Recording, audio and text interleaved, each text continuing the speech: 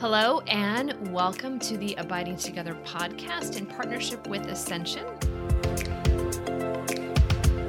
We provide a place of connection, rest, and encouragement for those of you who are on the journey with Jesus Christ as we are. My name is Sister Miriam James, and I am joined, as usual, by my lovely, wonderful, awesome, noble, beautiful friends. Heather, Kim, and Mish. Keep going. They give me like $5 for each superlative. Heather, Kim, and Michelle Benzinger, and we're excited because we've been talking about a new series for a while now, y'all, and so we are officially going to kick off this series of the 4 women doctors of the church. So grab your journal, grab your girlfriends, grab your dog, grab your, whatever, cup of coffee. Here we go. So, Heather, how are you today, my dear? Oh, I'm doing great. Yep, super excited to finally start this series. We've been talking about it for so long, long before we told you, our listeners, about this. Michelle has had this brewing for a long time. So yeah, I'm excited to finally start. How are you, Michelle? I am excited also. I am a little weary, but excited. So I think I'm running on adrenaline right now because I'm excited about the series. But we've just had one thing after another here. We did a hurricane last week. We are fine. We did a hurricane. We did a hurricane. We did a hurricane, and where we are was we had very limited effect from the hurricane. But those east of us, about an hour and a half, were severely damaged and had many things destroyed. So it's just heartbreaking. So It was hard to see those pictures. I saw Father Michael Nixon's parish, man. That just yes, and it's just people's houses, and it's just like it's a surreal feeling knowing that you're so close and you did not get any damage, but people so close to you did. Like the next day, I remember walking around the grocery store thinking, my world just returning back to normal, but their worlds aren't.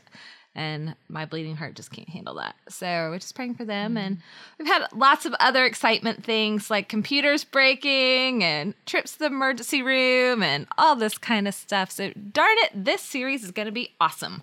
I was like, Lord, what's going on? But I have to say, I was only in a fetal position once, and I really kept like a positive attitude through the whole time. And only said, not today, Satan, about 100 times. So, yeah, but we're excited.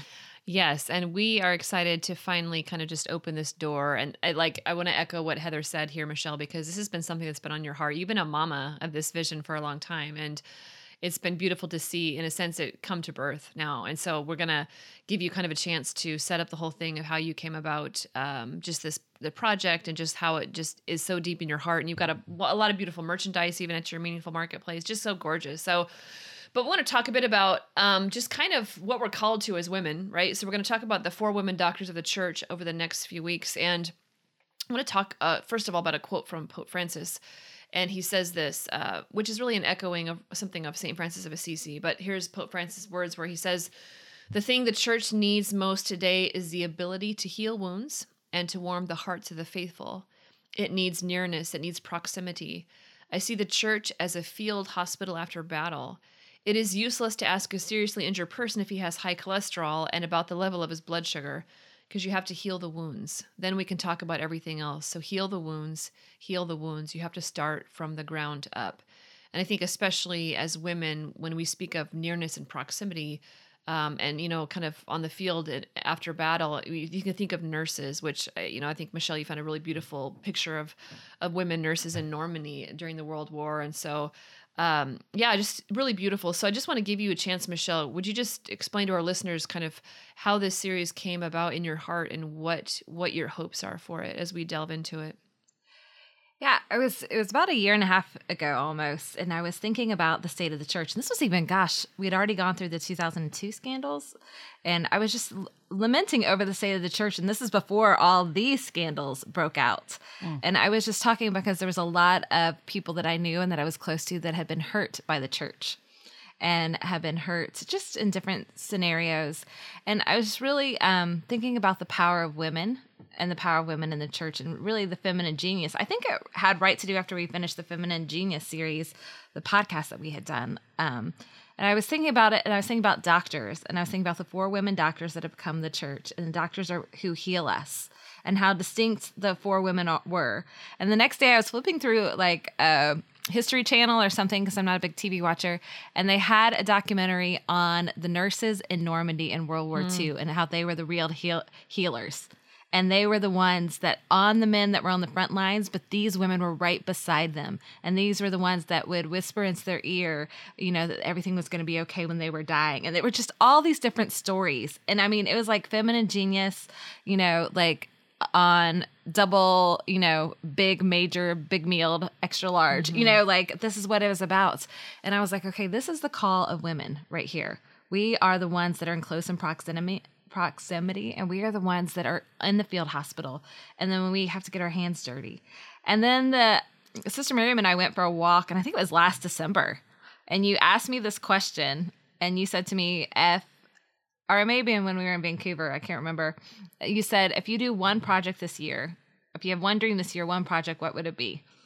And it was funny because I'm usually one that asks her the questions and not vice versa. And I looked at her and it just came out of my mouth that it's the 4 women doctors of the church. We have to move on this. Mm-hmm. And then the scandals broke.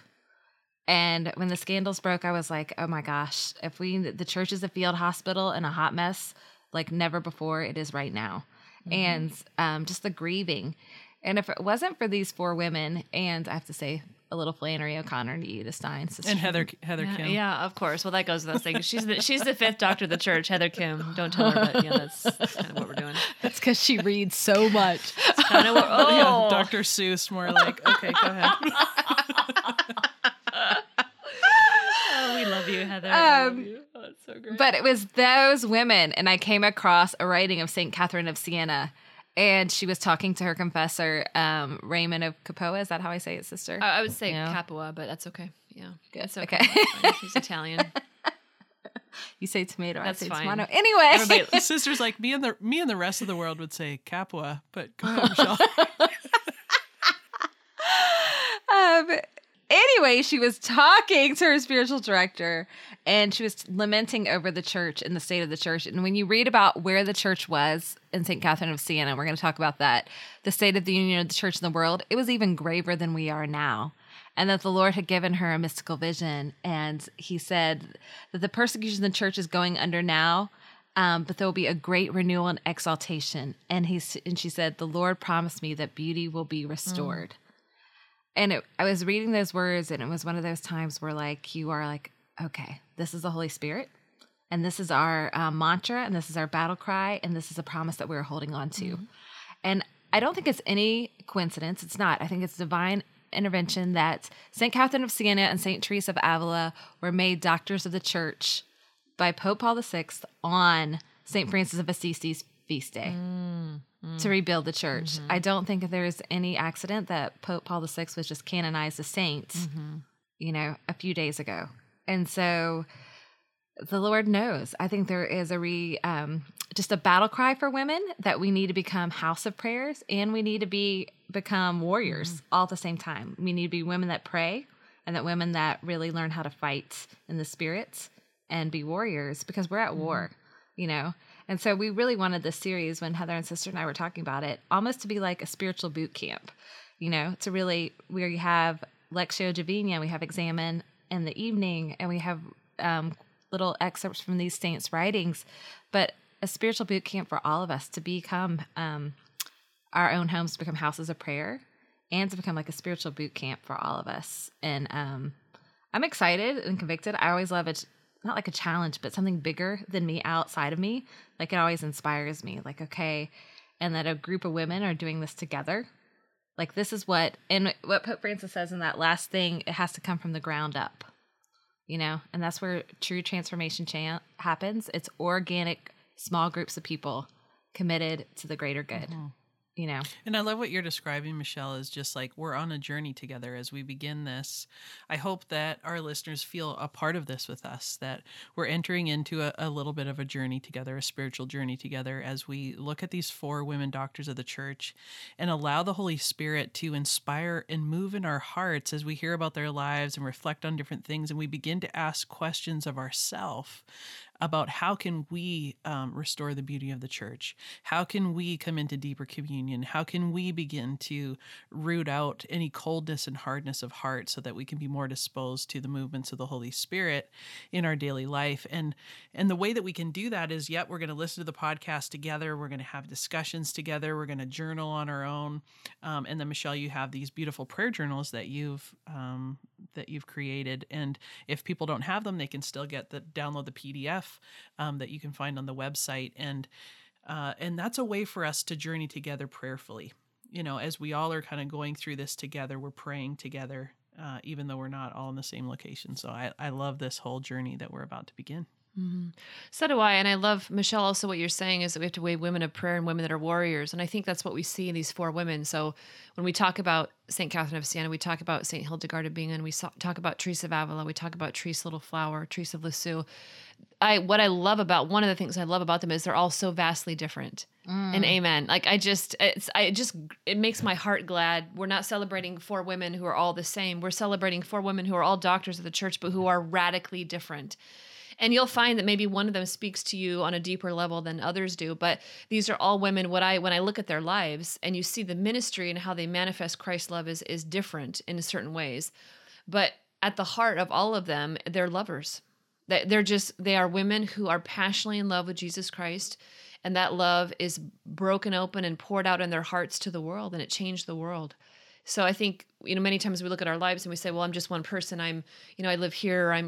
We say that phrase, for some people, like, I'm just a mom. Like, what can I do? And the answer is everything, right? Mm-hmm. Mm-hmm. Everything. All of us, the deeper we allow Jesus to encounter us every single day is the degree to which our lives are transformed and his love is made manifest. And that's what the world is thirsting for, an encounter with the living Lord Jesus, right? So, amen. That's why we're here, y'all. So I don't know if we're not doing that. I don't know what we're doing. What are we doing? Yeah. Exactly. So maybe we could talk a bit about what a doctor of the church is. And so for those of us who maybe aren't familiar with that title or we're not really sure, so I'm just going to give you a standard definition.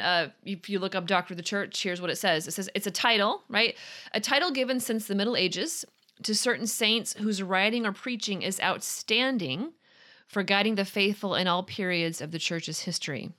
So you see, from the beginning of the church, the fathers of the church, Gregory the Great, Ambrose, Augustine, St. Jerome, and then more recently, the 4 women as well. So people who not are just saints, but whose writing or preaching is just something that's timeless, right? That's a particular gift to the church and to the world. So when we're looking at people like today, we're going to talk about St. Catherine of Siena and her soul, right? The beautiful gift of her soul, who was a writer and a preacher, right? She had many secretaries, who wrote for her, and but her preaching, what an outstanding guide for all of us. So maybe we kind of just, you want to say anything else before we kind of dive into who she is, St. Catherine, ladies? Yeah, I think the only thing that I would say is that, we have to be reminded that just because there's these 4 women that are set apart, or, these other male doctors of the church that are set apart, it's not that there wasn't other people that had outstanding preaching and were, pivotal in the world. It's just that these are held up specifically as witnesses that we can look to. And we don't have to have titles, to be holy. That's not what we're going for as a title. And the beautiful thing is that none of these people were either. Mm-hmm. This was not what mattered to them, was getting a title. They just totally lived the gospel well, and they pursued Jesus with every ounce of their being. So that's why we look to them as an example. Mm-hmm, mm-hmm. Yeah, certainly. Yeah, so when we talk about St. Catherine of Siena, one of the, I think, more famous saints, she's my girl, y'all. I just want to say that she is my absolute favorite. I love her. And born in Italy, in Siena. And, it's funny because we talk about the church, needing to be a field hospital. And sometimes the church needs a hospital, Mm-hmm. And so you look at what was going on in society at that time. And I think all of us, we look at the church today and we look at some of the scandals, or we look at some of the corruption, and we say, oh my gosh, this is pretty awful. We would be shocked if we lived in previous times, especially like the time of St. Catherine of Siena, where the Pope doesn't even live in Rome. He lives in Avignon. And later on, the other cardinals will elect somebody else as a Pope. It's just crazy. And they are suffering from the Black Death, from the plague that has wiped out a huge percentage of the people. I mean, so this is a society not only on the verge of kind of like, medical collapse, but also spiritual collapse as well. And so what God does is the same thing he does every single time, is he raises up great saints. And so in that time, I love it. She's born on March 25th, right? The Feast of the Annunciation in 1347. And she is, y'all, okay, so you two are moms. She is a twin, and she's either number 23 or 24. I just about her passed mom. out. I just about passed out when I read that. I was like, okay, her mom, she's also a saint, apparently. Yeah, I mean, like, having that's kinda 25 nice, her mom. children. Like, what the? I have 3. I'm like, what? Oh gosh. Yeah, so her mom was 40 years old when she gave birth to Catherine, who was then interesting that she's a twin. You just kind of think of God's providence in that, but her twin died. And the thing is half their children had died. You know, you talk about infant mortality back then where children, you know, many times kids died very early. But Catherine survived, and actually her mom had another child after them, child number 25. But I love one of the things that it says about Catherine, and I think that's something that marked her, is probably something very charismatic that people liked about her, is that she was so joyful. That her family used to call her by a Greek name, Euphrosyne, which I love, that as joy means joy. And so even as a little girl, you see, and I think Heather or Michelle is going to talk about this, but you see Christ as he does with all of us. Christ is pursuing her. So she's clearly somebody who's set apart. She has a vision of Christ at a very early age, and she sees the apostles Peter and Paul and St. John sitting with the Lord. And at 7 years old, Catherine at that moment decided and vowed to give her whole life to God. I was eating Jolly Ranchers at 7. I'm not sure what you were doing at 7 years old, but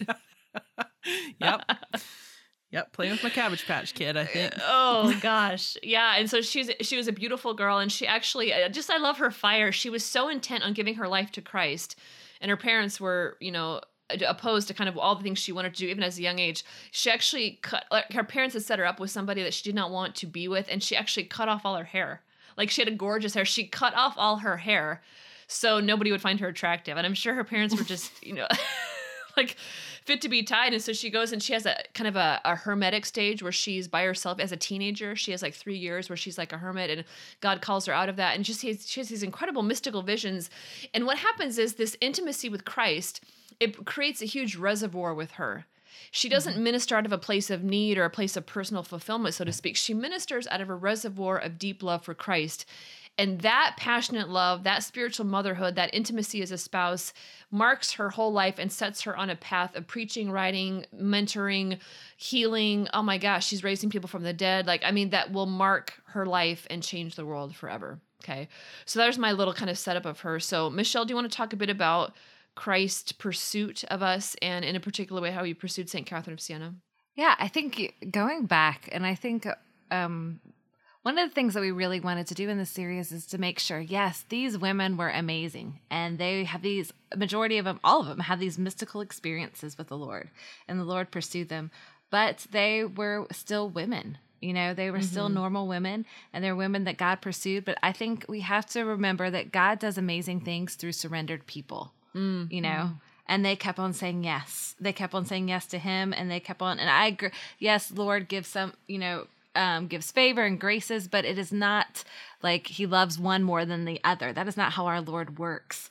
I think it's when people respond to his favor and grace. If you respond, like if your hands are open, then and you take everything that he has, then he's like, oh, and you don't like grasp or close them, he'll be like, oh, they'll receive more. I mean, we see that like in the parable of the talents, you know, and stuff like that. And I think that is one of the amazing things about each of these women, you know, they each love, but she was just sold out.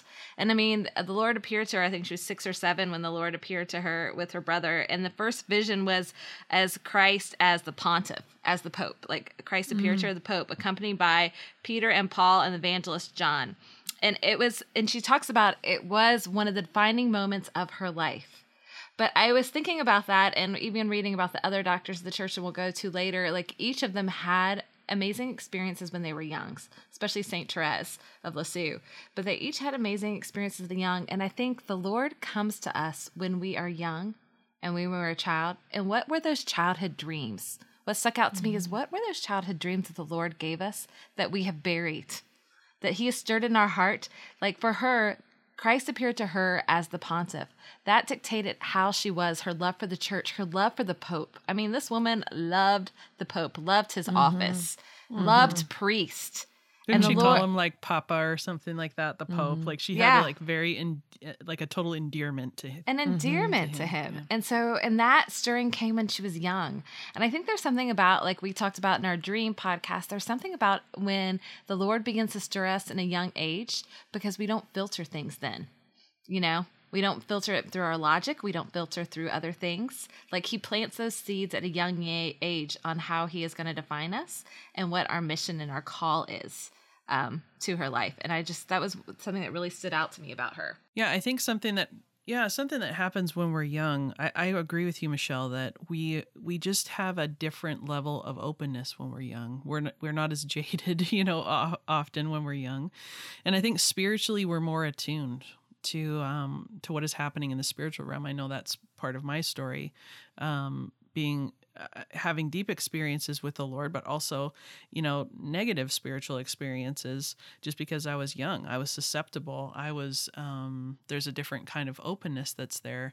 And I think what begins to happen for most of us is that as we encounter maybe good things, we're also encountering bad things in our childhood. And that begins to filter like how we see God and change the lens that we look at God through. And this is one of the things that I admire about St. Catherine of Siena, that so true. She didn't have it easy.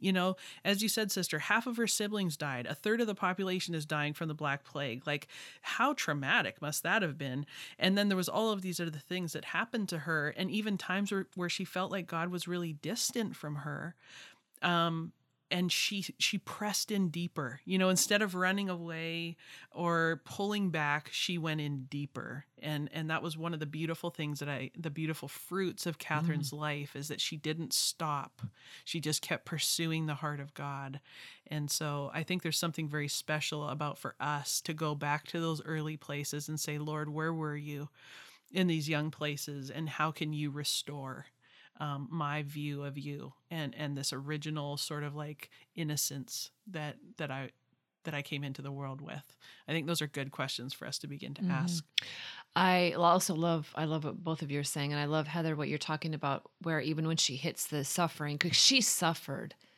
That girl suffered. She suffered spiritually. She suffered emotionally. She had times in her life where she was all by herself, like you're saying. I mean, the friends that she had gathered around her, inevitably failed her at times. And, she just, it's easy to kind of look at some of her amazing, amazing spiritual manifestations of having such beautiful, charismatic gifts and say, wow, her life would be so awesome. But that woman incredibly suffered because her life was conformed to her beloved, and Christ is one who suffers, right? And so she's raised into his resurrection, but her life is so intimately one with his that he shares everything with her. I just think, you think of friends, and I think we all have friends in our life, people that we love that we can share more or less than. And I think we've all had that moment where we want to share something with a friend and we ask ourselves, could they bear this? If I invited them into this place, could they bear it? Would they be able to hold the weight of this? Would they be able to walk with me here? And I can't help but think of Christ looks at us the same way, and how his desire as a beloved is to give everything to the other. And he looks at us and says, can she bear this? I want to become more united with her. Can she bear this? And Catherine, because as you're saying, Michelle, heart is so surrendered and so open, not perfect. She's not perfect. No, but nobody's perfect. But her heart is so surrendered and so open. She was able to bear so much of what Christ wanted to share in his beauty and in his sorrow. And when we see that on earth, we find it captivating, don't we? We do. We find it captivating, and we find it like there was something about her that was illuminated because she was so surrendered, with her relationship with the Lord. I mean, I even love her writing the dialogue. It's a dialogue. It's a conversation between two lovers. I mean, yes. She was completely captivated by who he was and who she was in him. And one of the quotes that we put down is, she says, I long to see you so totally ablaze with loving fire that you become one with gentle first truth. And I just love that. Like, you become totally ablaze with gentle first truth. And that first truth is like knowing who he is and knowing who you are in him. And we were talking about restoring the beauty, like we're restoring the beauty. Yes. Oh my gosh. Like if we talk about the church, where do we begin? It looks like a mountain. It looks so big and so vast, the problems. So where do we begin? We begin with ourselves. Like we have to have personal reform in ourselves to restore the beauty in ourselves. And I asked Annie, one of the girls that I work with, and I asked her, and I said, what does your femininity look like restored to you? And she's like, you can't ask me that kind of question before I have coffee in the morning, Michelle. Say that again, Michelle. Say that again. That's really beautiful. I said, what does your restored femininity look like to you? What does restored femininity look like to you? Because if we are as women and we are the brides and we are helping the bride of Christ, the church, be restored, we personally have to be restored in our femininity. And it's just really making me, and that is one of the reasons why we divided the women, the series up, like Catherine of Siena is the soul, Hildegard's the voice, Teresa of Avila is the mind, St. Therese is the heart, because I feel like as women, we disintegrate, we compartmentalize the different parts of who we are. You know, our mind is one way and our body is another way and whatever, because we're doing so much that we are not really integrated people. We're not integrated women, and our beauty doesn't shine forth, you know. So what does that look like? You know, I'm just posing the question. I don't have the answer. And I mean, that's like, when I tell you we are on the journey with you, we are on the journey with you. We are preaching to ourselves. Yeah. I don't know. And I'm like, and what Catherine of Siena talks a lot about her writing, she talks about the foundations having to be broken down. You know, like St. Francis of Assisi, the Lord, when he appeared to him, when at the state of the church, you know, the foundations have to be built, rebuild my church. He saw a church completely falling apart. So I think part of us, and I hate to say it, but I need to say it, is for all of us in this, when we're praying to the Holy Spirit, is like, there's going to be parts of our foundation that have to come up, you know, to be restored. Amen. You know, that have to be broken down to become, you know, because the question again, what does restored femininity look like in each of us? And it's going to look different, you know, for each person. Mm-hmm. Yeah. Exactly. And I think, you know, we have to orient ourselves in the story. This is something that I find I have to do a lot personally. And I also teach a lot about, if we don't know where we are in the story, if we don't know where we've come from, what is happening in the story and where we're going, it's going to be very hard to navigate questions like this. So, Michelle, as you ask this question, there might be some people going, I don't know. I have no idea, because we haven't sat and pondered, but we don't quite know where we are in the story. And I think it's important to note, like, we are in a world at war. We are there, and not just as the world, but personally. There is a war going on, you know, where the enemy is after you, and he is trying to tear away like your femininity and the things that are supposed to be glorious in the world, and so that you don't have the impact that you could have for the kingdom. And that's something that we have to begin to reflect on, is how has the enemy come in to seek, kill, and destroy things in my life that God wants to use to build his kingdom? Because things that happen aren't just random in our life. You know, yeah, of course there's little things that happen, but there is a story going on, and there's intention. God is intentionally pursuing your heart. And also the enemy is also trying to weave a story into your life that is pulling you away from the heart of God. And I can see this as I was reading through St. Catherine of Siena's life. I could see, yeah, she had all of this death around her. She had moments of suffering. She had times where she was being tormented, you know, with temptation and negative like images and things like this, where she felt like God was so far away. And what she could have done was make a decision right then and go, God doesn't love me. He's not with me in this. This is hopeless. I'm just surrounded by all of these negative things. But what she did say is, Jesus, where were you? And just that question, it says there's an aspect of trust still in her heart. Where were you, Jesus? And he answers her, Catherine, I was right within you. I was within you, fortifying your soul with grace. And I think that we also need to ask that question, Jesus, where were you? Like in all of these places, because we will find him in every place where we felt assault in our past. Jesus did not abandon us. This is the truth, because he's faithful, he's good, he is kind, and he never leaves us ever. Amen, and this is where we can begin to experience healing. And that's what I see in the life of St. Catherine of Siena. As she was tormented, she asked the question, and God speaks truth to her, and she's comforted by that truth, and then dives deeper into intimacy with him. I remember personally going through a time of really incredible suffering in my life. I was being assaulted in all of the places that are the hardest for me, especially safety. That's a big thing for me. And so my identity was stolen. Somebody broke into my car. There was all these things whirling around. There was disruptions in relationships, and I felt like it was just an assault from all places. And I remember driving in the car, and I get to a stoplight, and I came to my senses in a moment, and I could see the assault was from the enemy. And I remember saying out loud, are you having to go after me this hard because I'm supposed to be that glorious? And it was this revelation to myself of God has a plan for me, and the enemy is after me in this, Then, of course, the next day I was afraid again. I went, no, forget it. Forget what I said. Take me off your radar. I'm sorry. These are things we have to grow in. You know what I'm saying?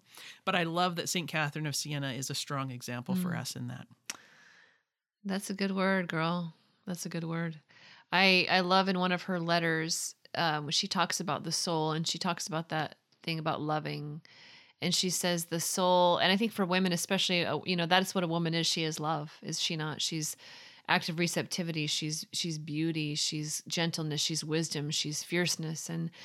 And she says this: the soul cannot live without loving, for we must love either God or the world. And the soul always unites itself with what it loves and is transformed by it. Oh. So, and how many of us as women in our broken places just say, I'm not going to love anymore, or I'm just a silly woman. I'm just too emotional, like all the things that we say. But the soul cannot, my dear sisters, our souls cannot live without love because we're made for it. So my question really is, and I ask myself often this, what am I loving? What am I loving?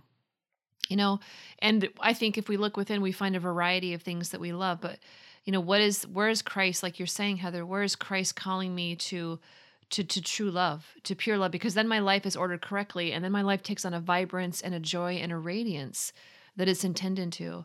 So, as Michelle's asking us, kind of what does restored femininity look like? And I'm pondering her question.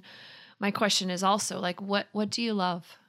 What do you love? Not just like, I love Instagram, I love lattes, but like for real, girl, like what do you love? What burns your heart? What do you spend most of your time thinking about? What is your life ordered toward in reality? Like, what do you love? And that's what St. Catherine says. Our soul always unites itself with what it loves and is transformed by it. And the more that we allow Jesus to pursue us in those places and to come very close to us, we're transformed by him. We're transformed by love himself, and our souls burn brightly in that fire. It's awesome. I love that when you're saying, like, what does she love? And just piggybacking on that is like, she spoke the truth in love to so many different people, amen. like yes, to the Pope, including the Pope to get back yep. into Rome. Yep. I mean, oh she had bold words for priests, for Pope, for bishops, but for her spiritual children. But I was thinking to myself, do we have those kind of relationships and conversations in our lives? There's such a beauty to that time. And I love the letter writing, like that they wrote these beautiful letters to one another, that they wrote these letters, and she wasn't even educated. She learned how to read and write, I think, at age 20, something crazy like that. Like the Lord, like she was literally taught by the Lord. She was literally Holy Spirit infused because she was surrendered to the Spirit. But she spoke the truth in love, and she was never condemning. She was always convicting, but she called out people's truest identity. Amen. Like she called out, especially like to priests, bishops, and the Pope. And I think that is something for us to lean on. If we are criticizing the church more than we are praying for her, we're not in our right position. Our hearts are not in the right place. We're not speaking the truth in love. I am not saying not to hold people accountable. I am not saying that. Like there are some actions that have to be held accountable, but are our words in love? Are they for conviction to, And are we praying for our priests and our bishops and our Pope? Like really praying, not just giving it lip service. Oh yeah, I prayed for the Pope. I mean, I'm totally convicted of that myself. Yeah. Totally. Sister Miriam and I were talking just before we started recording about this thing, the power of her words, how fiery she was, and how people were transformed, And I think that a lot of that comes from her hidden life. Exactly. It's her hidden life with Christ. Like you can't just, at first we might go, well, what did she say? What were the words she said? Like maybe I could talk like that. No, it's not about that. It's not the words she said. It's like what God did with her words and with her personality and with her influence because she was so disposed to him. So sister, I would love to hear you talk about that because that's one of your favorite things about St. Catherine. Yeah, we were talking about our favorite things about her, and I love that girl preaches fire. And it says in one of her biographies that when she would preach about repentance and God's love, people were cut to the heart. They were so convicted that she traveled with a team of priests, and those priests, because people's hearts were so so convicted and so moved towards repentance, they would line up to go to confession so much that the priest would complain because the people were lined. I'm like, her heart was so, and I really do believe what you're saying, Heather, because it wasn't like a mathematical formula of words. Yes. It was words, but it was her heart. And people know intuitively when truth is spoken, and they were captivated by her, so moved by her portrayal and her revelation of Christ's love that they couldn't help but unveil their souls to God himself.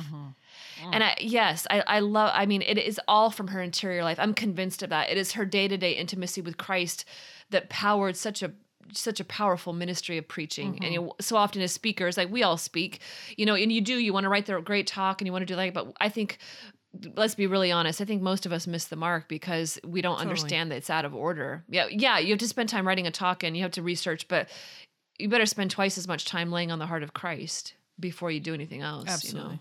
I mean, seriously, do our quotes need to be Instagram worthy or do they need to be conversion worthy? I mean, come on. It's true. Yeah. Yeah, it's so true. Yeah, I mean, I think for all of us, we need to go, if we want to be players in this beautiful story that's happening right now, and we are in a time of crisis and it is messy, but if we feel like God is calling us to help restore the beauty of the church, we need to get our house in order inside. Yeah. Because that doesn't come by standing on a platform and pointing out everybody else's problems.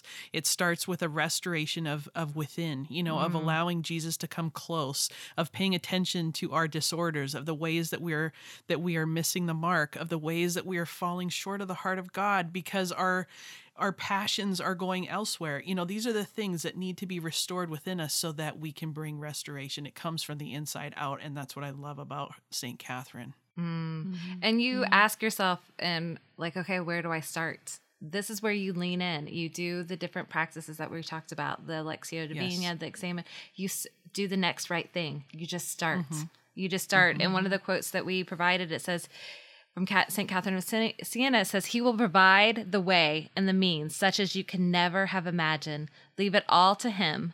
Let go of yourself. Lose yourself on the cross, and you'll find yourself entirely." It's just that surrender. It is that surrender, that next right thing. And when I try to make it so hard and figure out the 10 different steps that I need to do, it doesn't work. It just doesn't work. When I just surrender and let me be present to you. One of the things that we're going to start with is, Lectio Divina. And whether or not you got your journal, please still just journey with us. And we'll provide the scripture that we're using. We're using one scripture a week. But my challenge to myself and to all of us that are journeying together is, let's get into the word before we get to the world. Like before we check our Instagram and our Facebook and our Twitter in the morning, let's let this word take root in our minds. And as we said in the prayer podcast, and at the last bit of our night, let it be our last thoughts be of him, and examine how we're growing closer to his heart and how we're in his embrace and how we can see his gaze, and those are our challenges. And when I tell you this, I am preaching to myself, Amen. I am preaching to myself. I'm like, Yeah. And Michelle, you did a beautiful job of laying that out in the journal. And that's, it's just a tool. Like many of us have different tools. Different tools are going to work for different people. This is one tool, but you're invited to join us in that. Also, we have our private Facebook group. If you're on Facebook, please find us. And there's discussions that are happening there that we would love for you to be a part of as we pose different questions. So yeah, you don't need the journal. You can continue to journey with us and participate in the conversation. Michelle, did you want to talk about that scripture passage for the week? Where can our listeners find that? Or is that a standard one, or are you asking people just to find one and kind of journey with it? No, there is one in the journal for each week, and the one for this week is Ezekiel, prophesy over dry bones. Do you have that one? Do you have it? So we give people. I closed my journal. It's Ezekiel 37, 1-7. Okay, so Ezekiel 37, 1-7, and so that's that's the one we're going to. That will be our scripture. That will be the one that we journey through this week. Just every single day at Lectio Divina. And we'll post that in the show notes. Those of you that have the journal, it is in the journal. And the reason why we just kept with one scripture for the whole week, because I want that one scripture to take root. I don't want you to move on. And it was interesting. One of my spiritual directors did this to us for a while, where he would only let me do one scripture a week. And I'd be like, I want to do a bunch more. But it was interesting because every single day when I would go to pray with that one scripture, something else would pop out. Something else would be illuminated. Something else would come. The Lord would speak to my heart. And like we said before in the prayer section, we want scripture to be not for information, but for transformation. And these scriptures, we are hoping that the Holy Spirit will transform something in your heart, that the word will take root, and the word would transform. Oh, I love that. It says something especially that if it's a morning practice for you that you can just chew on the whole day and just continue to watch it unfold. Yeah. Should we pray? Y'all just want to pray? Let's just pray for a second. Yeah, let's do it. Lord Jesus, we come before you just as we are, all of us as followers of you, all of us just wherever we find ourselves right now. We just come into your presence. And we thank you for the gift of life. We thank you for the wonderful witness of Catherine of Siena. And I just pray, Lord Jesus, through the power of the Holy Spirit, that for each one of us at this very moment, you would illumine just one thing. What's the next step? What do you want us to know right now as we talk about Catherine of Siena? What do you want us to know about ourselves and your love for us? I just pray, Lord, that you would speak a word to each one of us. I pray that for those of us who are fearful, those of us who feel overwhelmed, Lord, you would give us the courage to continue. I pray for those of us who have fallen down that you would give us the courage to stand back up. And I pray that this week, in a special way, St. Catherine, that you would intercede for each one of us. They would intercede that our hearts too would be aflame with love for Jesus. That we would be given words, bold words to speak and bold actions to serve his people in love. We just thank you, Lord Jesus, for all the many ways that you provide for us. And we ask you, God our Father, to watch over us as your children in a very particular way this week. Order our steps, guide our hearts, guide our minds, to seek your Son always. We thank you and we praise you. And we make this prayer through Christ our Lord. Amen. Amen. Well, we went a little bit longer than we usually do, but I don't think anybody minds.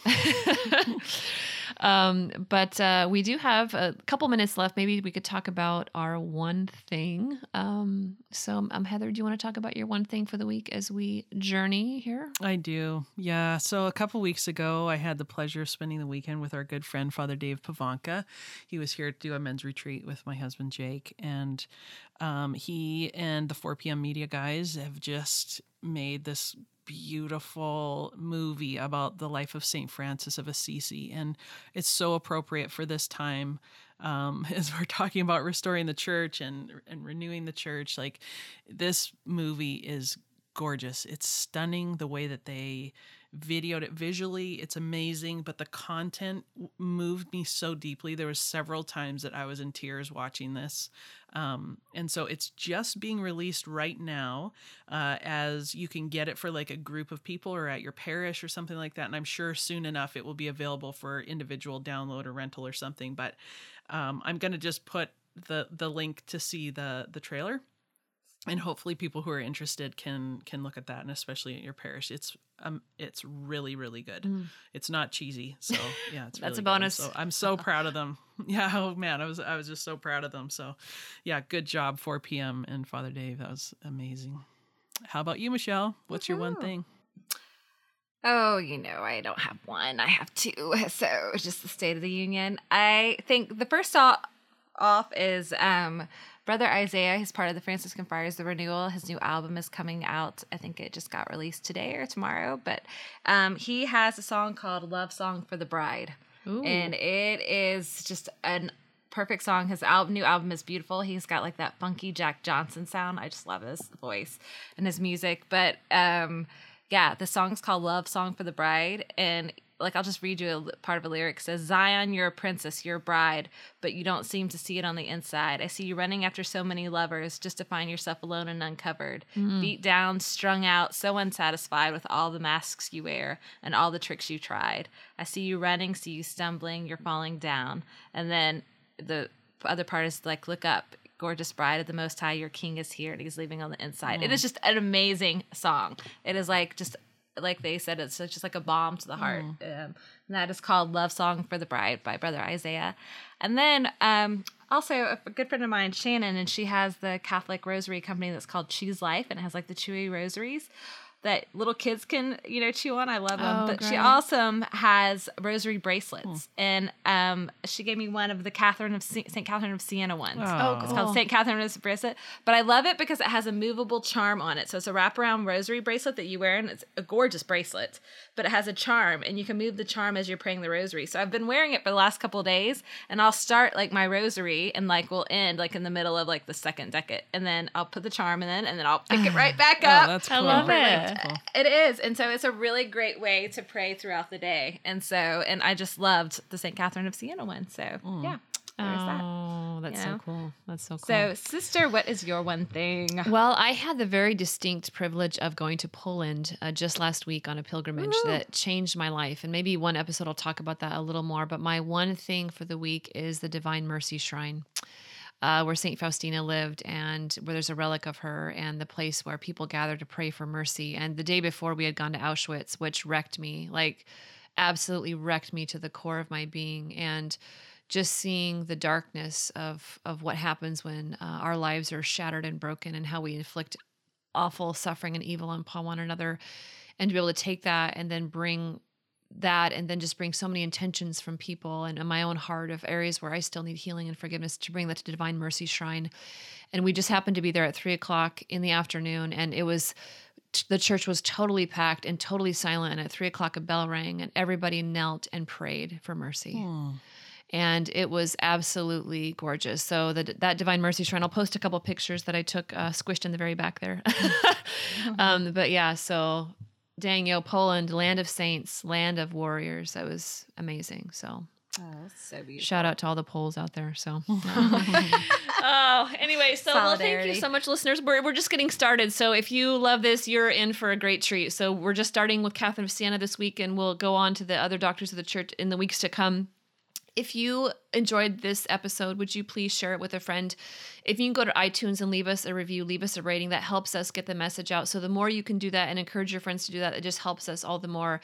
If you want these show notes with all the reflection questions and everything we talked about, if you want that emailed to you, you can send an email to abidingtogether@ascensionpress.com. So that's abidingtogether@ascensionpress.com. They'll email them to you, or you can go to the Ascension Press website. You can find them there as well. Or if you're listening to us on an iPhone and you're listening to us in the podcast app, the show notes are underneath. As you scroll down, you can kind of see our one things, you can see our discussion questions, and so anything else you might want to know. We'd love to hear from you. You can email us at the same website email address, and we will receive your thoughts and your prayers. And I just want to say thank you to all of the listeners as well. So we're very glad to be with you, our Abiding Together podcast in partnership with Ascension. And until next week, dear friends, rock it, y'all. We'll be abiding together. God bless you.